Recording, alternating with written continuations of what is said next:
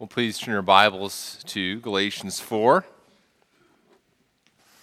As you turn there, just want to echo a couple things that Phil mentioned earlier. First, of course, just want to thank Debbie Jo for her ministry to our children, and would encourage you to do so as well. And as Phil mentioned, she's not here today. She did not want to be taken up on stage and publicly recognized. As you know, Debbie Jo, she does not enjoy the spotlight like that, but I just want to say how grateful I am for her ministry, how grateful we are for her ministry.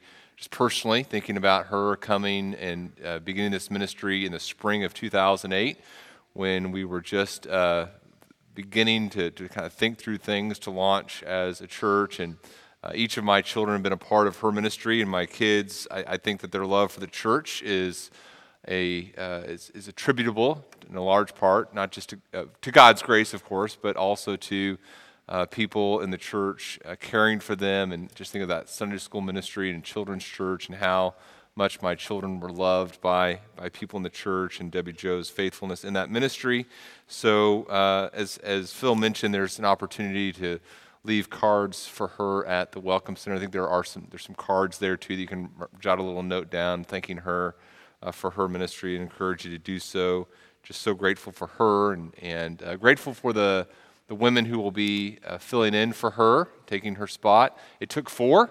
There's four people who are going to be doing the work that she did. So be praying, of course, also for Martha and Beth as they work in the children's Sunday school class, and then also for Kim and Katie as they're going to be working with the children's church. So we believe that God has really blessed our church with children, and as we're faithful to that ministry, God will allow us to see some neat fruit harvest in the lives of the young people. So continue to pray for that. And then also, as Phil mentioned, our pledge cards are due today. This is the day we're kind of finishing up the building campaign, and we're seeing how God providentially would direct us. And so hearing good things, we'll hopefully have some good things to turn in and report within the next week or so.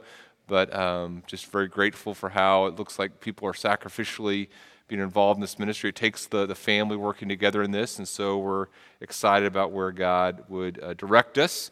And even if you're in a position where you say, I just where God has me, I can't be a part of this, but you're one of our regular givers, we'd encourage you just to say that in turn in a pledge. Say, hey, I'm not going to be able to be a part of this, and we'll be praying for it or involved in other ways. But it's helpful to know kind of where we are as a group.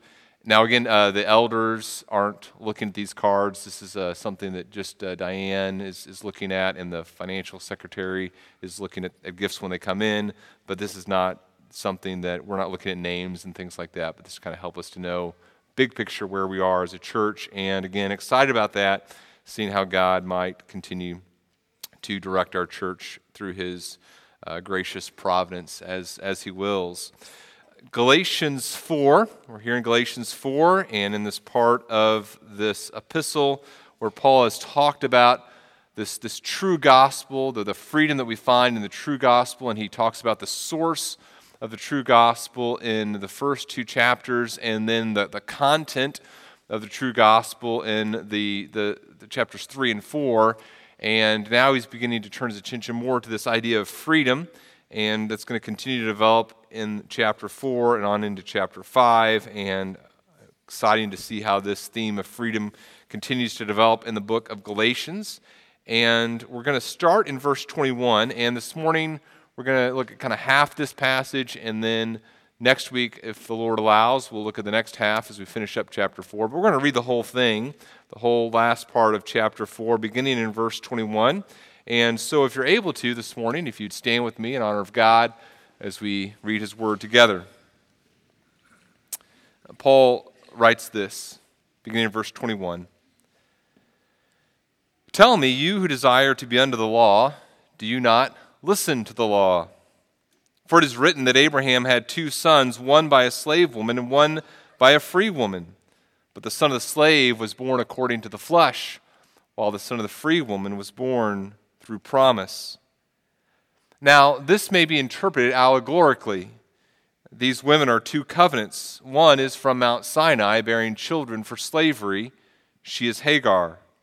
Now Hagar is Mount Sinai in Arabia. She corresponds to the present Jerusalem, for she is in slavery with her children. But the Jerusalem above is free, and she is our mother.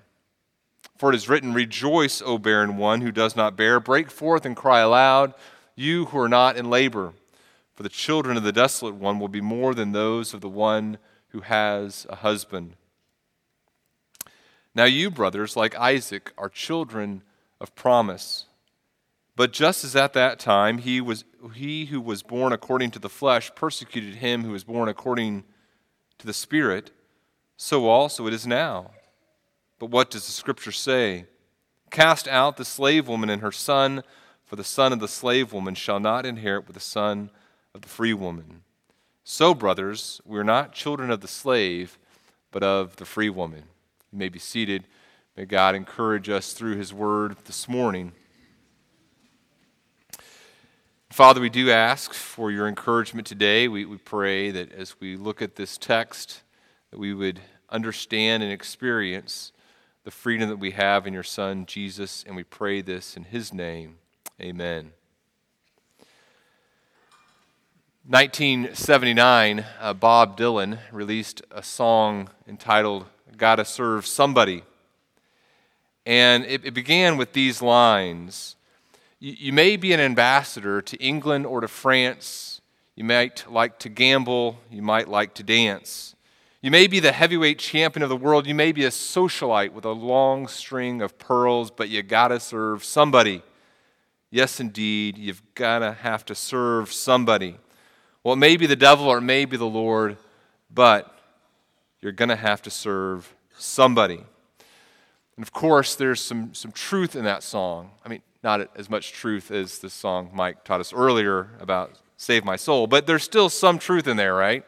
There's still some truth. The idea that no matter where you are in the social status, the social strata of life, no matter what your role is, you don't have complete autonomy. You're not free from any constraints whatsoever. All of us have to serve somebody. That's Dylan's point, and he's correct. Sometimes when we think of freedom, we're kind of like the teenager who thinks about and longs for the day when there's no longer under mom and dad's roof. And all of us have felt that before, right? You think, okay, freedom, I'm going to be free, and I'm going to step out in the world, and I'm going to be able to what? Do whatever I want. And then you step out and you go into the world and you go, oh, I really can't do whatever I want. There are a lot of constraints still on me. Sometimes we think of freedom in that sense. We think, okay, I'm going to be free to be completely autonomous, but as Dylan recognizes, as all of us recognize, that's not how the world works. And freedom in Scripture, freedom doesn't mean complete autonomy. It doesn't mean complete ability to just kind of do whatever you want. Freedom, as we see it described in Scripture, means the removal of restraints. It means to be released from bondage. There was something that enslaved us. There was something that we were restrained by. And now that thing that restrained us, or those things that restrained us, that held us in bondage, now those things are no longer there. We're free from those. We're free in that sense. So for example, let me just read a couple scripture passages that describe this. We see as we look at Scripture, when we are believers, when we are saved by God's grace and place our faith in his Son Jesus, we become free. And here's how freedom is described in Scripture. We're free, for example, from the power of sin, the power of the flesh, these internal things within us. Paul says in Romans 6, if we've been united with him in a death like his, we shall certainly be united with him in a resurrection like his. We know that our old self was crucified with him in order that the body of sin might be brought to nothing, so that we would no longer be enslaved to sin. The one who has died has been set free from sin. Titus 2:14 says he gave himself for us to redeem us from all lawlessness and to purify for himself a people for his own possession who are zealous for good works. There's freedom in that sense as well. There's also freedom from external forces, the world in this age. Galatians 1:4, remember it says that Jesus gave himself for our sins to deliver us from the present evil age, according to the will of our God and Father. Come into chapter 4, and it says that when we were children, were enslaved to the elementary principles of the world. Verses 8 and 9, when you did not know God, you were enslaved to those that by nature are not God's. But now that you've come to know God, or rather be known by God, how can you turn back again to the weak and worthless elementary principles of the world? We're free from the power of sin, the bondage of sin. We're free from Satan. We're free from external forces in the world. We're free from this age and the evils within it. We're free in the sense that we're no longer enslaved. We're no longer in bondage to things that we were before. And John Piper gives a really interesting definition of freedom as we think about it biblically. Listen to what he says. He says, full freedom is what you have when no lack of opportunity, no lack of ability, and no lack of desire prevents you from doing what will make you happiest in 1,000 years. You see what he's saying there? Freedom means that there's no obstacle in terms of opportunity, there's no obstacle in terms of ability, there's no obstacle in terms of desire that will prevent you from pursuing that which brings you the greatest amount of joy. That's what freedom is. When God in His grace gives us the opportunity, the ability, and the desire to pursue that which would bring us joy for the present and for the age to come. Imagine it this way. Imagine that I told you that there was a sunken treasure in the Atlantic Ocean. And I told you exactly where this treasure chest was. Okay, here's where the shipwreck is, and here's where the pirate's chest is, and here's the exact coordinates at which this treasure chest is settled there at the bottom of the ocean. Would you be free to acquire that treasure? Not necessarily, right? I mean, one, do you have the opportunity? Is it legally within your grasp to do so? You're here in central Illinois. Do you have the opportunity to get to that place and acquire that treasure? Maybe not. In that sense, you're not free to get the treasure. But let's say that I took you out to the very place in the ocean where this treasure was. And I said, okay, here we are on our little boat above the treasure. You can go get it. Now, would you be free to get the treasure at that point? Well, no, most likely. Because now what are you lacking? You're lacking the ability. You don't have the equipment. You don't have the know-how of how to go down into the bottom of the ocean and acquire the treasure. You're not free in that sense. But now let's say that you've been trained, you have the equipment necessary, you know exactly how to get at the treasure, and you know how to bring it back up to the surface. Now you have the opportunity because you're there, you have the ability because you're there. But now let's say that we find out at the last minute you are terrified of going underneath the water like that. The idea of being constrained and overwhelmed by all of that the weight of the ocean, that just fills you with terror, and you say, I am not sticking a toe in that, much less immersing myself to go down to the bottom of the depths of the ocean. Are you free now? Well, no, because what's lacking? Desire. What Piper's saying is, look, freedom in the scriptural sense, whenever God describes freedom in Scripture, he's saying, look, what's been removed is all the obstacles to pursuing that which is your greatest treasure. And what is our greatest treasure? Well, it's God Himself.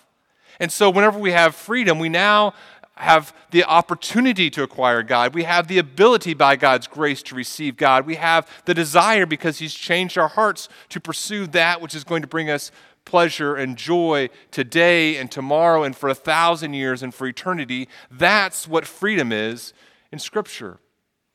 We're spending some time kind of working through this because we're talking about freedom and enslavement this week and next. We're going to kind of continue that theme as we go through Galatians. And so it's important for us to understand, what do we mean when we say there's freedom or we're enslaved as we're going through this passage?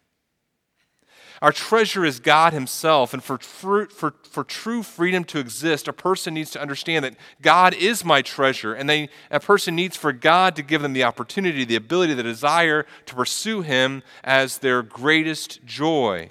And this week, we're looking at a people who have forgotten what their treasure is, who their treasure is, and how that treasure can be obtained. Paul's writing to the Galatians, and this is a people who have forgotten that God is their greatest treasure, and they have forgotten that the treasure of God can only be received by God's grace as we pursue him through faith. And now they're trying to pursue joy on the basis of their own works. Remember what's happened?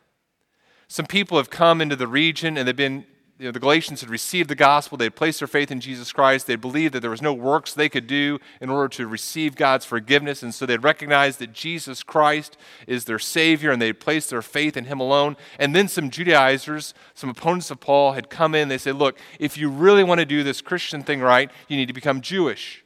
And now the Galatians have gotten their thinking all messed up. And so instead of saying, okay, here's God, and he's God himself, and the only way that I can obtain God is by his grace, and I'm going to pursue him by faith, trusting in him that he is going to give me himself, they've stopped doing that, or they're tempted to stop doing that, and now they think, okay, I need to do these things. I need to be circumcised. I need to begin to follow the law. I need to observe the Jewish calendar and holidays, and I need to begin to go through these motions of work and obedience, and then perhaps I'll obtain the treasure of joy.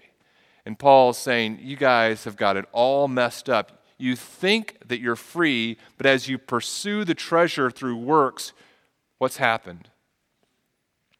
You've become enslaved. And the same is true for you and me. We get mixed up in our thinking. We forget that God is our treasure. And as we replace the treasure of God with other things that we try to pursue in our own efforts and our own strength apart from God's grace, we become enslaved as well. So, for example, let's say that we're in a marriage relationship, and the marriage relationship isn't going the way that we would desire that marriage relationship to go. And we say, well, I want God to give me the blessing of a good marriage. And I begin to make a good marriage my ultimate prize. Now, is a good marriage a good thing? Absolutely, right? It can be a very God-glorifying thing. But I've forgotten that my treasure is God himself, and I've replaced the treasure of God himself with this good marriage. And then I begin to say, okay, what are the things I can do so that God will bless my marriage? Maybe if I pray more, maybe if I fast more, maybe if on my own strength, maybe if I do these things, God will give me what I desire, which is this marriage relationship. And I've talked with people in the past where a husband, for example, will say, look, Daniel, I want a good marriage, and so I'm doing these things, and I know I need to do a better job helping around the house. I need to pray more. I need to and I'm doing these things. I'm doing all these things, Daniel, but God isn't giving me the marriage that I want. He's not changing my wife the way that I desire her to change. And what has happened to that man? He's become enslaved because he's believing that through his own works and efforts, he can experience joy. And he's frustrated when he doesn't receive the joy of God in the way that he desires to experience that joy. We say, well, Daniel, isn't it true that as we obey God, that we can see some fruits of blessing in our life? Yes, that's next week. Hold on. We'll get there. But here's what I want you to see. Here's the main idea, in fact, the main thing I want us to grasp this morning. Pursuing joy through human effort will not lead to freedom, but to slavery. If I begin to pursue my joy through human effort, I will find myself enslaved, because pursuing joy through human effort does not lead to freedom. It leads to slavery. So maybe you're a young person at school and you're saying, okay, I desire Christian friends. Now that is a wonderful thing for you to desire. But what happens? Sometimes we replace that good thing we desire we replace God with that good thing. We say, okay, this is now my treasure. And so we say, if I just go to youth group enough, and if I just have the right attitude when I'm with my friends, and if I just pray in the right way, and if I just read my Bible, if I just do these things, then I'll receive the blessing that I desire. God will bless me in the way that I desire to be blessed. And what's happened? As you've pursued God's blessing through your works, you've enslaved yourself because you're believing by your own works and efforts, you can receive the blessing that you desire. True joy is only found as we pursue God Himself. And God Himself cannot be obtained on the basis of our works or our efforts. God can only give us Himself by His grace, and we can only receive Him through faith.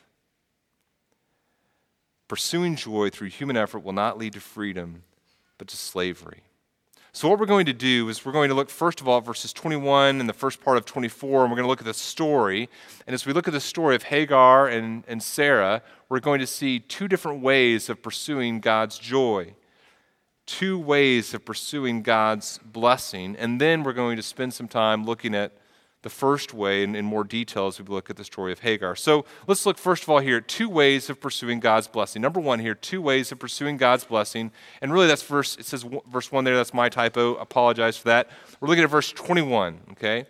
Verse 21, Paul writes this, tell me, you who desire to be under the law, do you not listen to the law? And so he's asking this question. Hey, don't you know, those of you who have this idea that we're going to be obedient to the law and we're going to pursue God's blessing through the law, have you actually read it?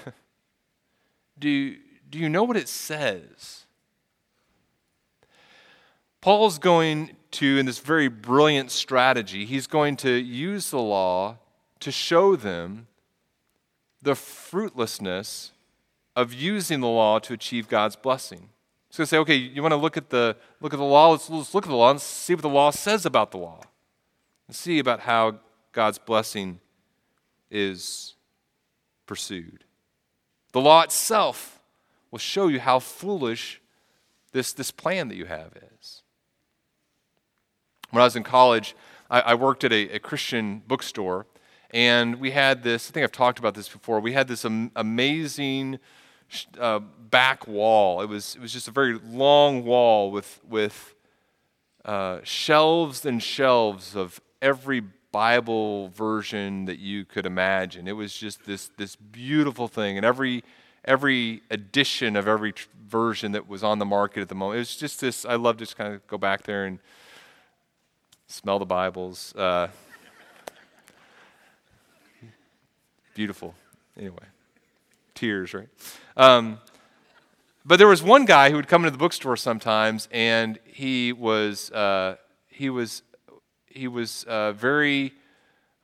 concerned about all these other versions of the Bible, and he would talk to our customers and say, "Look, the King James Bible is the only Bible that a Christian should read. All other versions of the Bible aren't truly God's word. This is the only version that is God's word."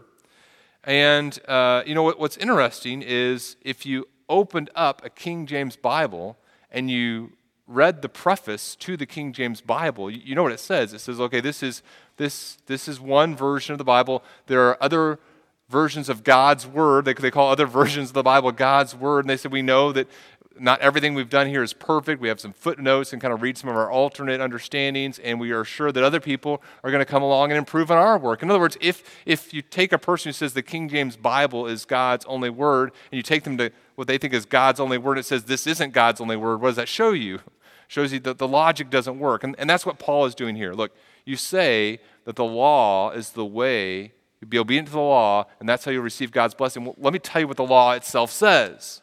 And it says this isn't the way to receive God's blessing, by obedience to the law. So here's the story.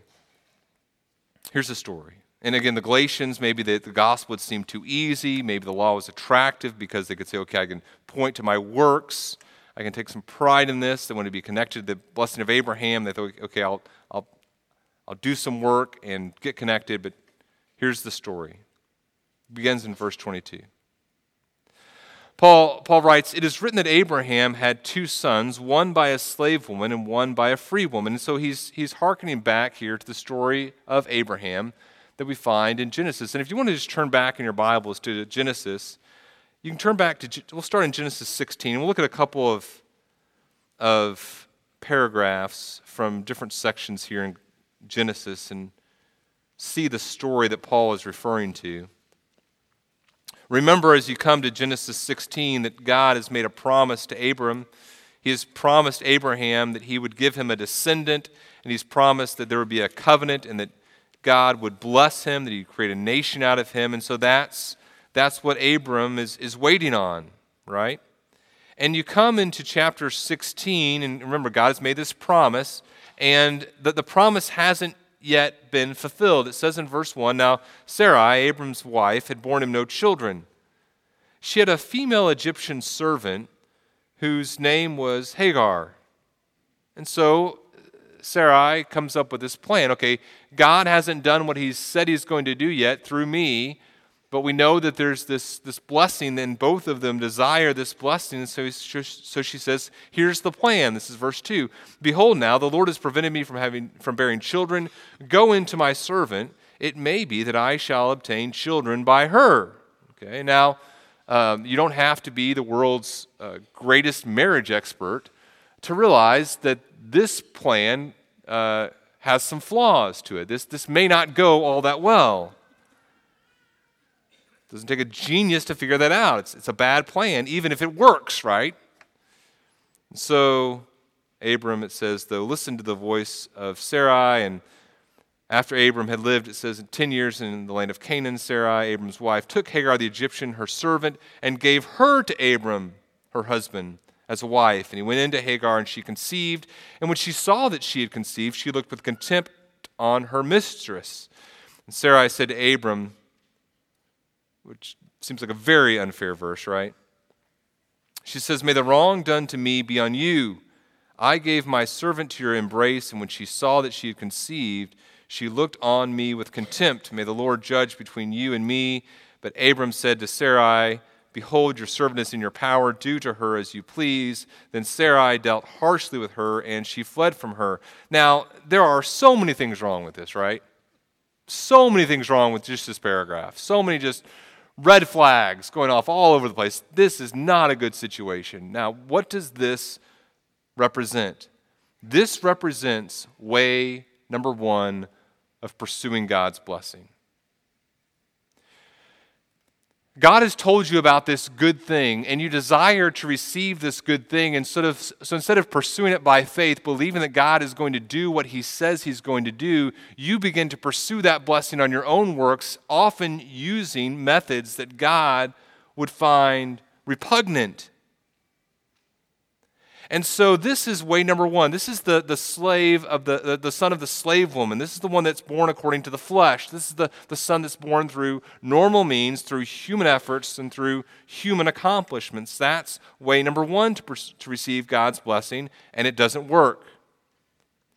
And then you come into chapter 16 of Genesis. You can turn over to 17 of Genesis. And here in chapter 17, God gives Abram the covenant of circumcision. He's 99 years old at this point. God appears and he reaffirms his covenant with Abram. And he says, now he calls him Abraham. And then he says in verse 15, God said to Abraham, "As for Sarai your wife, you shall not call her name Sarai, but Sarah shall be her name. I will bless her, and moreover I will give you a son by her. I will bless her, and she shall become nations, kings of peoples shall come from her."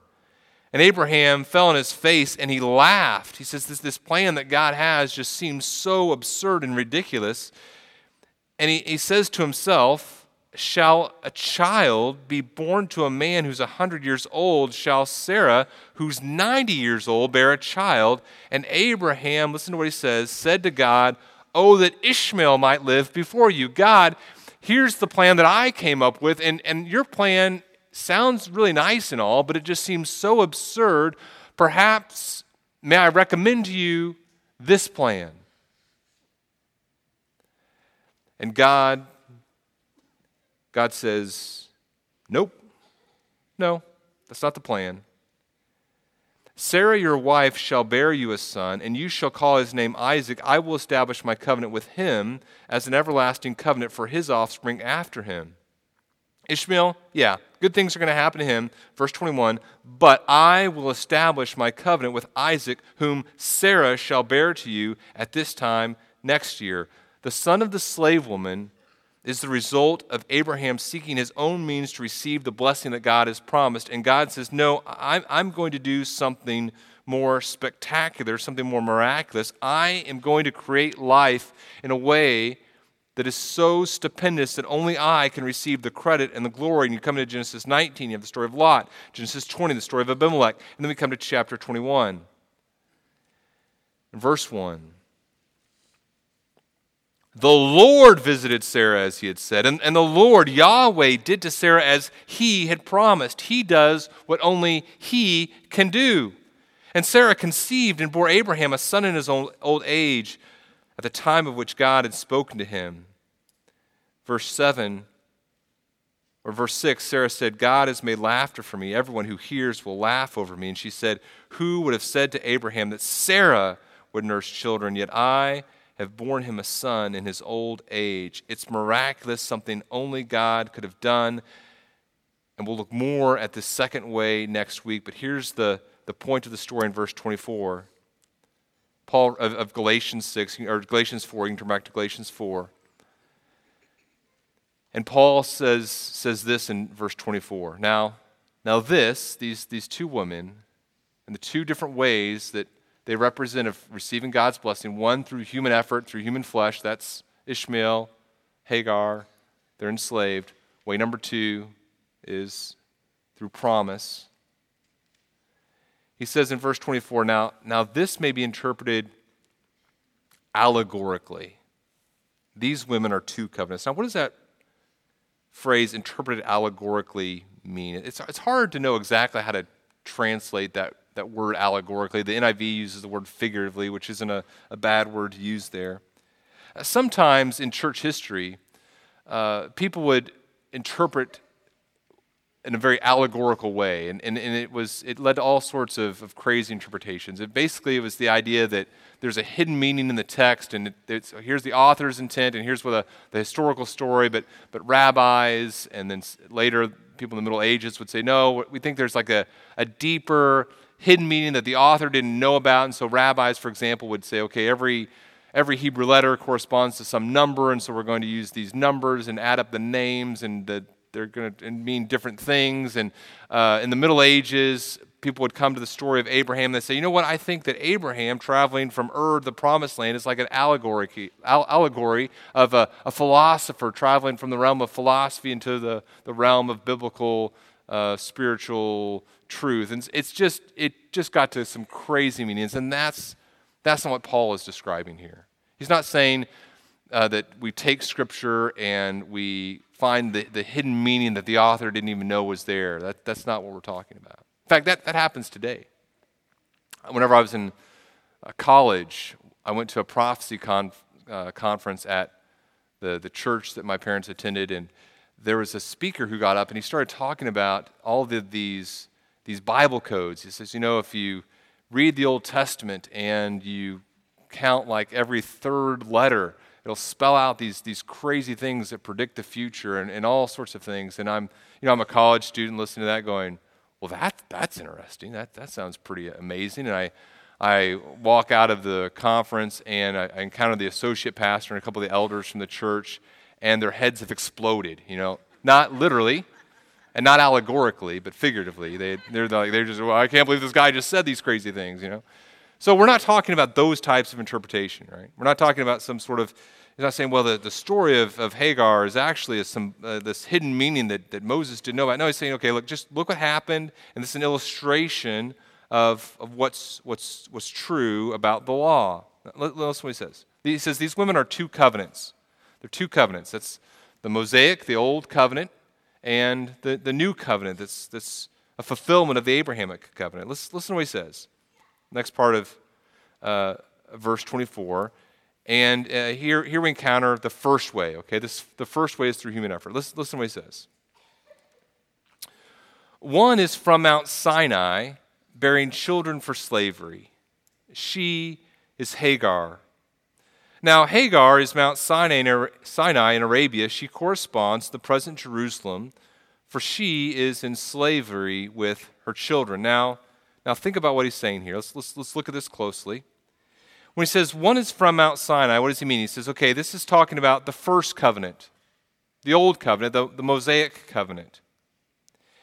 It says this first woman is from Mount Sinai, the old covenant, bearing children for slavery. She's Hagar.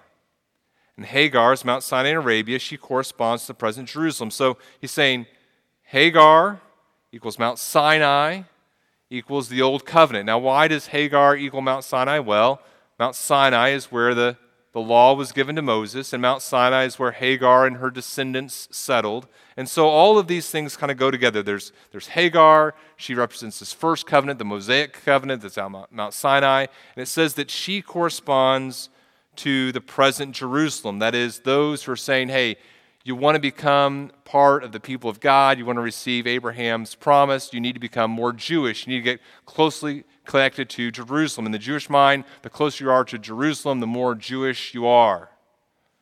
Okay? Is this making sense? There's a lot here. He's saying two women represent two ways of getting to God. One is through works, one is through faith. This first way, works, human effort, we see her illustrated by Hagar. Hagar represents the old covenant. She represents this covenant given at Mount Sinai. She represents this Jewish way of trying to approach God that these Judaizers are trying to get you to do. And it says that she is in slavery. The child that was produced through human works, through human effort, led to slavery. Both the child and his mother continued in enslavement. And here's Paul's question as we think about this first way this morning. Paul's question is, look, why would you ever pursue a means of trying to get God's blessing that leads to slavery? Why would you ever pursue a method of achieving God's blessing that leads not to freedom but to slavery? Why seek to be enslaved? Why try to be connected with Hagar instead of with Isaac and with Sarah? That's a great question. It's a question that you and I would do well to ask ourselves as well. Why would we seek slavery? And you say, well, Daniel, I would never go down a works road. I know the gospel. I know that a person is saved by grace through faith, apart from works. I know that. I know that I'm saved by Jesus Christ, not by my own works. And so, Daniel, how could you ever think that I would go down a works road? Why would you ever think that I would pursue God's blessing through my works? Well, I think that's a danger because it was a danger for the Galatians. And the Galatians at some point had understood, okay, I'm saved by God's grace through faith in his Son, Jesus Christ, not by my works. And yet, they had come to a point as Christians in which they were tempted to live by works. You say, well, Daniel, how would that happen to me? Let me describe four kind of phases, or kind of a four-step progression into works-based living. Number one, it begins with unbelief and forgetfulness. It begins with unbelief and forgetfulness.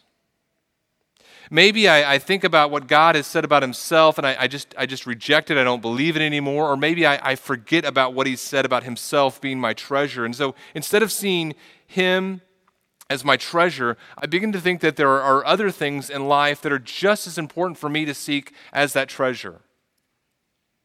So the friendships, the accolades at work, the ease of life for my children, that can be something that I substitute for God. In fact, I was thinking about this last week. Sometimes our children go through difficult circumstances, and instead of saying, God, thank you for these difficult circumstances that my children are going through that are showing them that you are their treasure and these other things are not, I say, God, please take this away so they can have this treasure and you as well, right? So the first step of a progression into a works-based Christian life is unbelief or forgetfulness. I don't believe that God is my great treasure. I forget that he's my great treasure. Maybe there's a lack of knowledge that keeps me from understanding who he is and how he works. Unbelief may have sometimes its foundation, a lack of biblical knowledge, but I forget that it's only by grace that I can receive God. God is the treasure, and it's only by grace that I can receive. I can't work, I can't earn it. So I forget or I don't believe that God is the treasure. And then the second step is discontentment, right?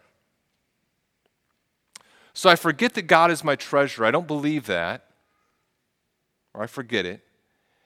And then I look at where I am, and I become discontent. And this happens time and time again through the Old Testament. We see Sarah and Abraham not content with where God has them right now. The Israelites become discontent. The Galatians are discontent. You and I are discontent. God says, look, this is where you are. I'm placing you right here. And remember, I'm your treasure. In the midst of hard times, in the midst of a difficult marriage, in the midst of a difficult time with friends, in the midst of a difficult time at work, I'm your treasure. In the midst of a difficult time with ministry and work, I'm your treasure. And we get in this situation and we don't believe that God is our treasure. We forget that he's our treasure. And so what happens? We're discontent. I'm not happy with where I am because I've forgotten who my treasure is. And I need to get out of this. I need to get the blessing as I define the blessing. So I don't believe, I'm discontent. This can't be the blessing that God has planned for me. It's not wrong to want good things, of course, but when it becomes wrong is when I fail to be content and worship in the place that God has me. So I don't believe, I become discontent, and then what happens? I begin to rely on my works. I say this place that I'm at is not a good place to be, and now I'm in a very bad situation. I'm not believing God. I'm discontent. I've forgotten what the blessing is, and I begin to try and obtain God's blessing as I define it through my own efforts. I do it as a parent.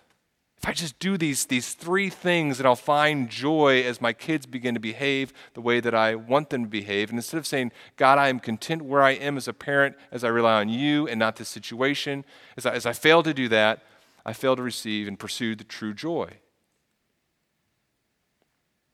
I have these friends, and this friend situation is not going where it is, and so if I do these things, maybe they'll turn around. They don't, and I become pursuing God's blessing through works. We do it with good things. Pastors do this. John Piper, again, talking about this story, says, he talks about in kind of his own thinking as a pastor. He says, there's this desire to build a successful church with multiplied Ishmaels, right?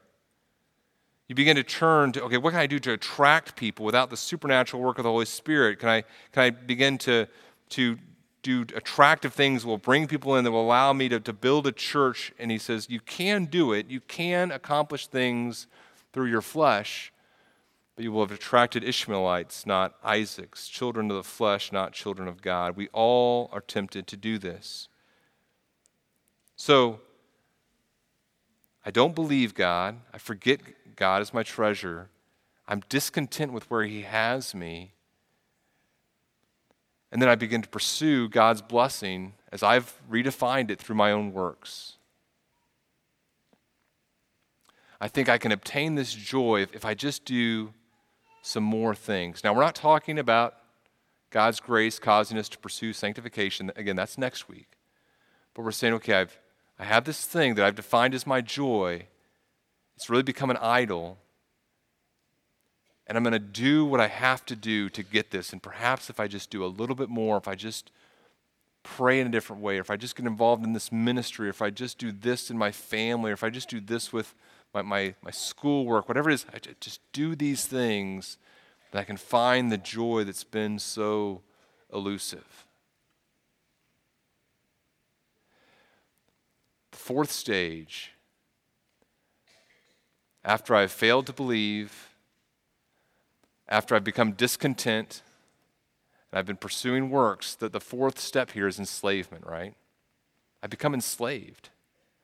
I'm now through my own human works and efforts trying to achieve this thing, and I'm not receiving the joy, and I've put myself back into bondage to the things that God has freed me from. God has freed me from works of the flesh, and now in my flesh, as I try to pursue God's blessing, I've enslaved myself all over again. That's what Paul is saying to these guys. He's saying, guys, don't you get it? You're trying this works-based method, and you're appealing to the law, but the law tells you works don't work. They're not effective. I fail to believe. I forget who God is. I'm discontent with where I am. I begin to work to try to receive joy, and I'm enslaved.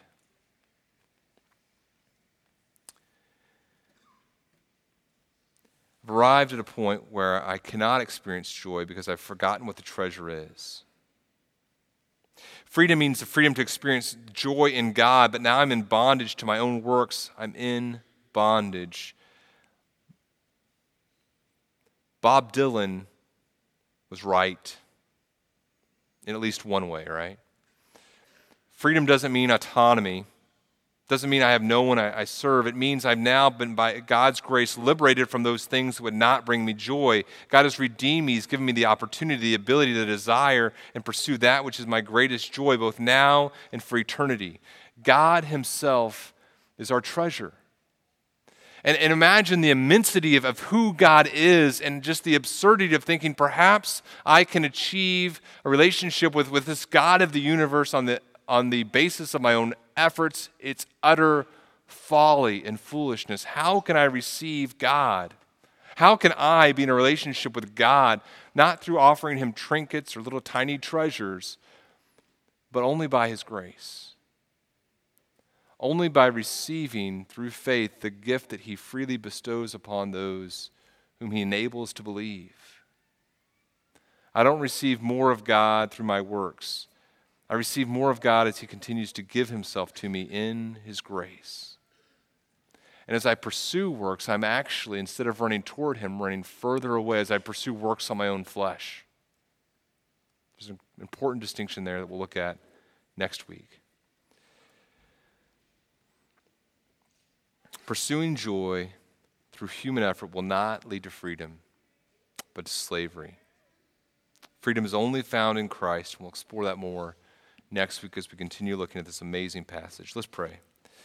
Father, we thank you for your grace. We thank you for how you, in your grace, have enabled us to experience freedom.